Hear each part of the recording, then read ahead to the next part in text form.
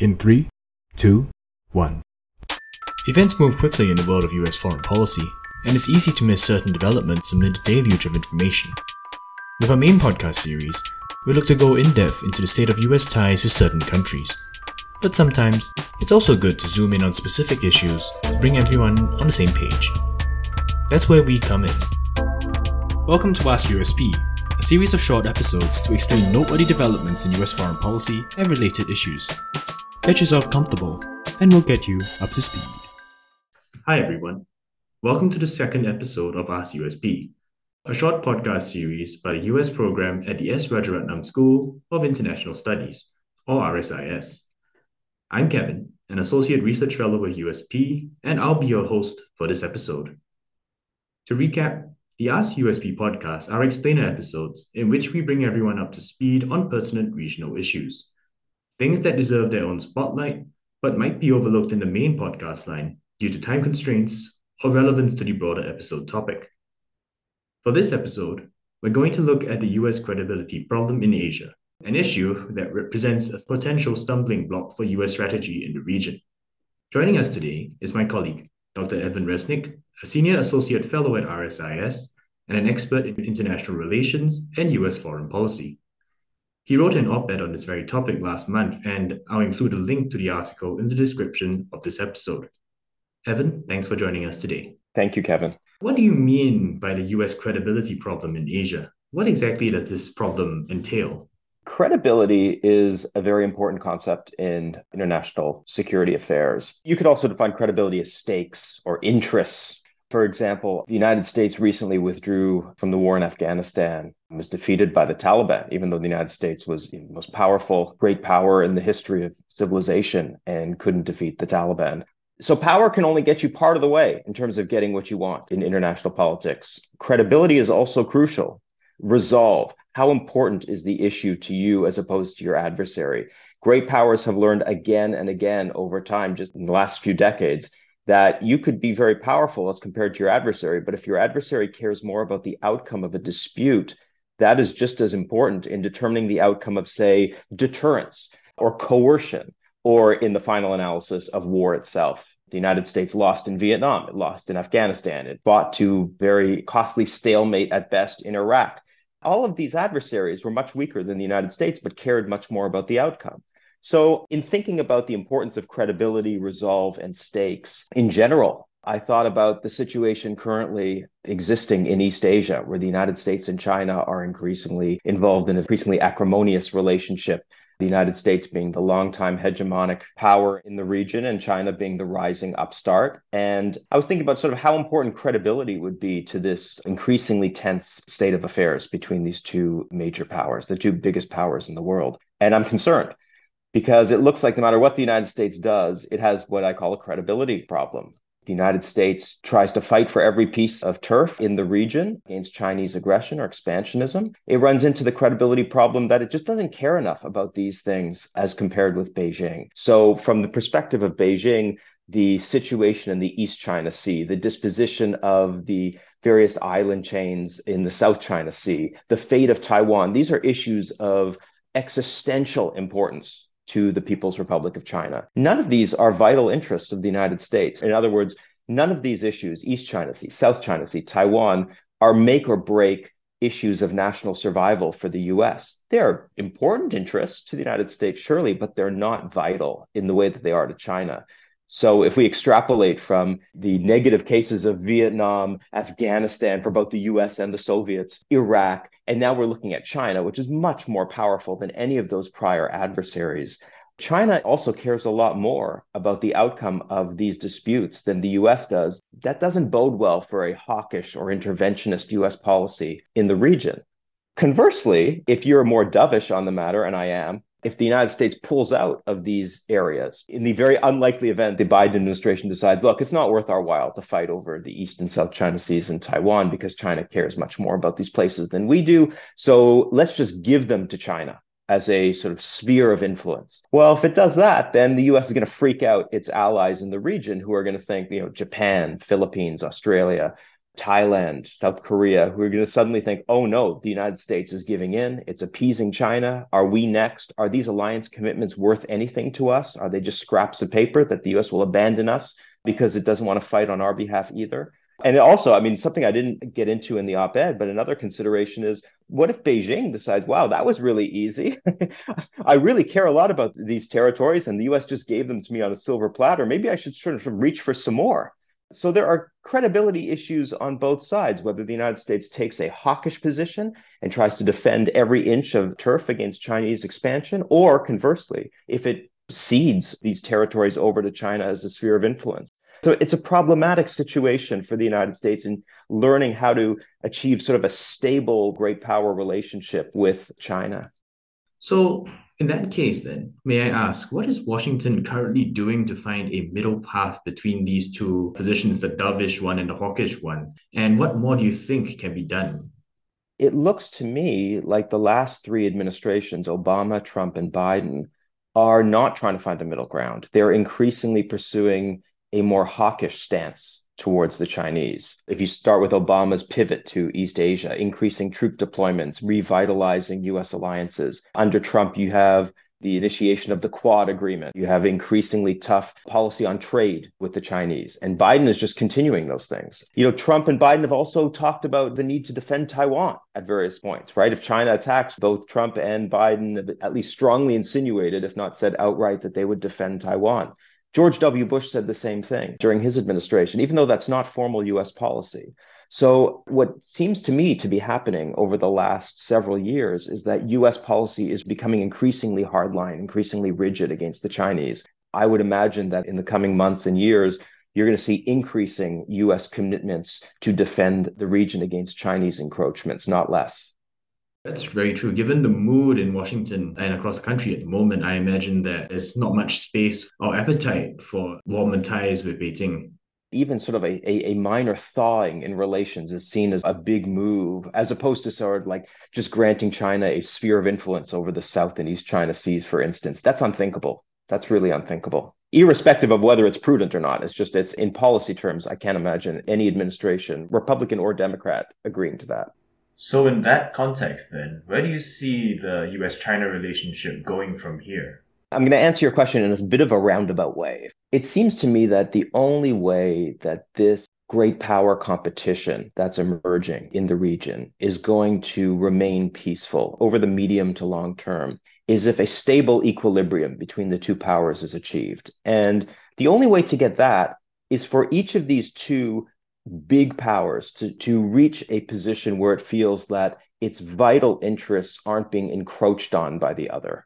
I would compare the current situation between the US and China with the Cold War. And again, the Cold War, for many reasons, was not a very fun period of human history, but it was 4+ decades of peace between two bitter ideological and geopolitical adversaries. And a good part of what kept the Cold War cold was that in Europe, there's sort of a symmetry between stakes and commitment. For the United States, it was vital to maintain a free and liberal Western Europe, to maintain a balance of power in Europe, to protect US political and economic security interests. Whereas for the Soviets, it was crucial to maintain control over Eastern Europe, because Eastern Europe was the conveyor belt to repeated invasions of Soviet territory over the course of the previous 100-odd years on the part of France and Germany. So the Soviets needed Eastern Europe, the United States needed Western Europe, and so they were able to construct commitments over territories that were vital, but not over ones that were non-vital. So the United States allied with Western Europe in NATO,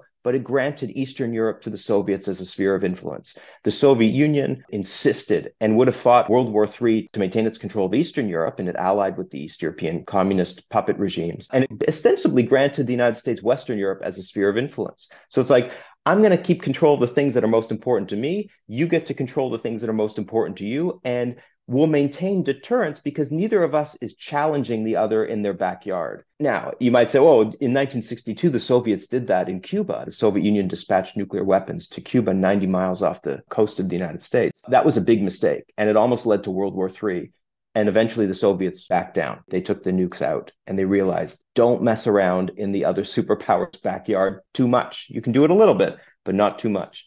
So how can you replicate that sort of situation geopolitically in East Asia today, where the United States maintained across administrations, China has nothing to worry about. The United States, the dominant power in East Asia militarily, it controls the sea lanes of communication, the airspace, right? Don't worry, we're just maintaining a rules-based liberal international order. So why would China have any problem with a continuation of a state of affairs that has been very good for China over the last several decades, right? China's become the second richest country in the world under US hegemony. The problem is those same US forces that maintain the rules-based order can also be used to coerce China to impose a blockade if the United States disagrees with something that China's done. Think of what the United States did to Japan in 1941, imposing crippling economic sanctions on the Japanese because it didn't like Japan's expansion in China. So the US government can insist all it wants that it's just maintaining a universal rules-based order in Asia or anywhere else, but it's just not the case. The US is protecting its interests, but it's defining those interests in such expansive terms that China, any expansion ends up being sort of seen as a threat. So even if China sort of remilitarizes some uninhabited islands in the South China Sea, in Washington, alarm bells go off. Or if China, any attempt by China to expand its control territorially or influence, dominant influence in the region is seen by the United States as a provocation that could spark a war. We can't discount the costs associated with things like spheres of influence. So you could say, yes, by granting the Soviets a sphere of influence over Eastern Europe during the Cold War, the United States helped to prevent World War III. There were costs associated with that. The United States basically said, it's okay that you guys are governed by a repressive, authoritarian, illegitimate communist regime. So there were big humanitarian costs associated with this sort of behavior. But at the same time, what's the alternative, right? The alternative was fighting for Poland? Right? That would have almost inevitably caused World War III. So I'm just trying to think, if the US and China are sort of reconstructing a new Cold War between themselves, how is the lay of the land different today in East Asia than it was in the cockpit of great power competition during the previous Cold War in Europe? And so I see some big differences. I see, thank you. It definitely looks like there needs to be a grand bargain of sorts made between Beijing and Washington, but as of now, there's no clear pathway towards creating such a bargain. And not just that, I mean, if I could just sort of make things even bleaker than that, it's not that there's little consensus in either country in favor of a grand bargain, but even if the US struck a grand bargain with China, who's to say that 10 or 20 years out, when China is much more powerful than it is today, that it doesn't just tear up the grand bargain and throw it in the garbage? So the credibility of a grand bargain itself would be something that would be quite shaky, given that the US power is in relative decline and Chinese power is in relative ascent. So why would China uphold an agreement it signed, 20 years earlier when it was much less powerful than it is 20 years later? That's sort of an extra layer of complication. Indeed, I suppose it's also why historians and scholars sometimes hesitate to draw parallels between the Cold War and the current situation between the US and China, because the lessons that you draw might not be really applicable in the current context. They may not. As social scientists or as historians, you have to be very careful not to overdraw historical analogies or comparisons. So some scholars have said, wait a minute, the US-China competition is very different and much less dangerous than the Cold War because it's predominantly a maritime competition. And so the US and China could be engaged in maritime skirmishes, one against the other, that won't necessarily escalate in the same way that a confrontation in Berlin or across the border between the two Germanys would have done it. So there may be sort of geographic aspects of the current competition that are less likely to escalate as quickly. It's possible. Although in that case, thinking about Europe, I note that a lot of European powers, they've come up with their own Indo-Pacific strategies or have joined up with the US in minilateral groupings such as AUKUS. How do you think that changes the equation between the US and China? Yeah, I think that Chinese grand strategy in the last decade or so has been extremely self-injurious. Previously, China had pursued a policy of peaceful rise. It seems like the last 10, 12 years, China has abandoned that strategy in favor of the Kaiser Wilhelm II, Weltpolitik, to hell with everyone else. We're going to get our place in the sun. And so it's behaved in a very aggressive and bullying fashion. And so the region's smaller powers have been alienated and disaffected and scared. So they're increasingly embracing the United States. There's sort of a paradox here in that The United States is more powerful, it's bigger, richer, and its military is much stronger than China's. But the US is much farther away than China is from East Asia. So all of that power looks less threatening to the states of this region. China is less powerful at present than the United States, but it's right here geographically. It's right next door. Even though it's less powerful in aggregate terms, its location makes it much more threatening to the smaller countries of the region. And increasingly, it seems that Beijing appears desensitized to that fact. States generally tend to underestimate the extent to which they threaten others. They tend to overestimate the extent to which others threaten them. This might be kind of classified under rising power syndrome. Rising great powers are very insecure. They're getting very, very powerful very quickly, but the more powerful they get, the more they realize that the international system in many ways is rigged against them, right? The norms, the rules, all those things. They want to get what's theirs by right. They want, Kaiser Wilhelm called Germany's place in the sun, right? China wants its place in the sun. It doesn't want to have to compromise with little powers, right? It wants to be able to get what it's owed. You can kind of see that it's sort of why international politics is not exactly the most optimistic realm. It's a very tragic realm. The United States was no less belligerent back when it was rising to great power status in the late 19th and early 20th century than China is today. It does seem pretty grim, though. Do you have any closing words that might offer some hope or something? When push comes to shove, I agree with the thesis that Robert Art, political scientist at Brandeis University, came up with. And that was that the United States and China don't have any deep conflicts of interest between them. There isn't any interest that both countries would posit is a vital / existential interest that they can't share between them or they can't split. The United States and China do not share vital interests. They don't have a deep conflict of interest in territorial terms.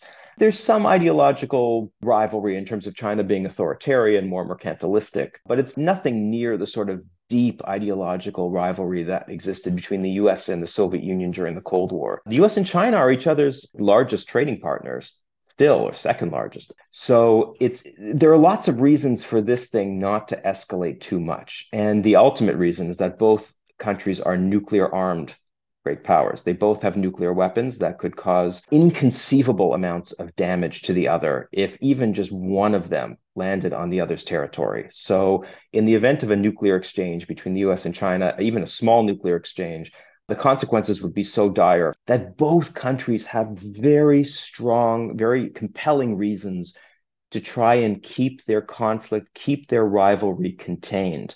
There are also reasons for them to get along with each other. The need to cooperate to combat perhaps the biggest threat facing the planet, which is climate change.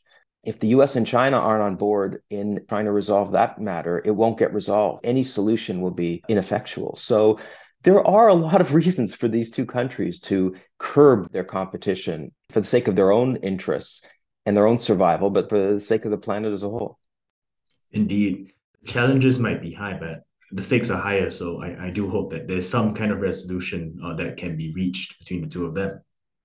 Yeah, if a fight breaks out, you're going to hit a threshold at which nuclear weapons enter the equation. And then that's when cooler heads are going to have to prevail. But you don't want to have a confrontation that rises even close to that threshold.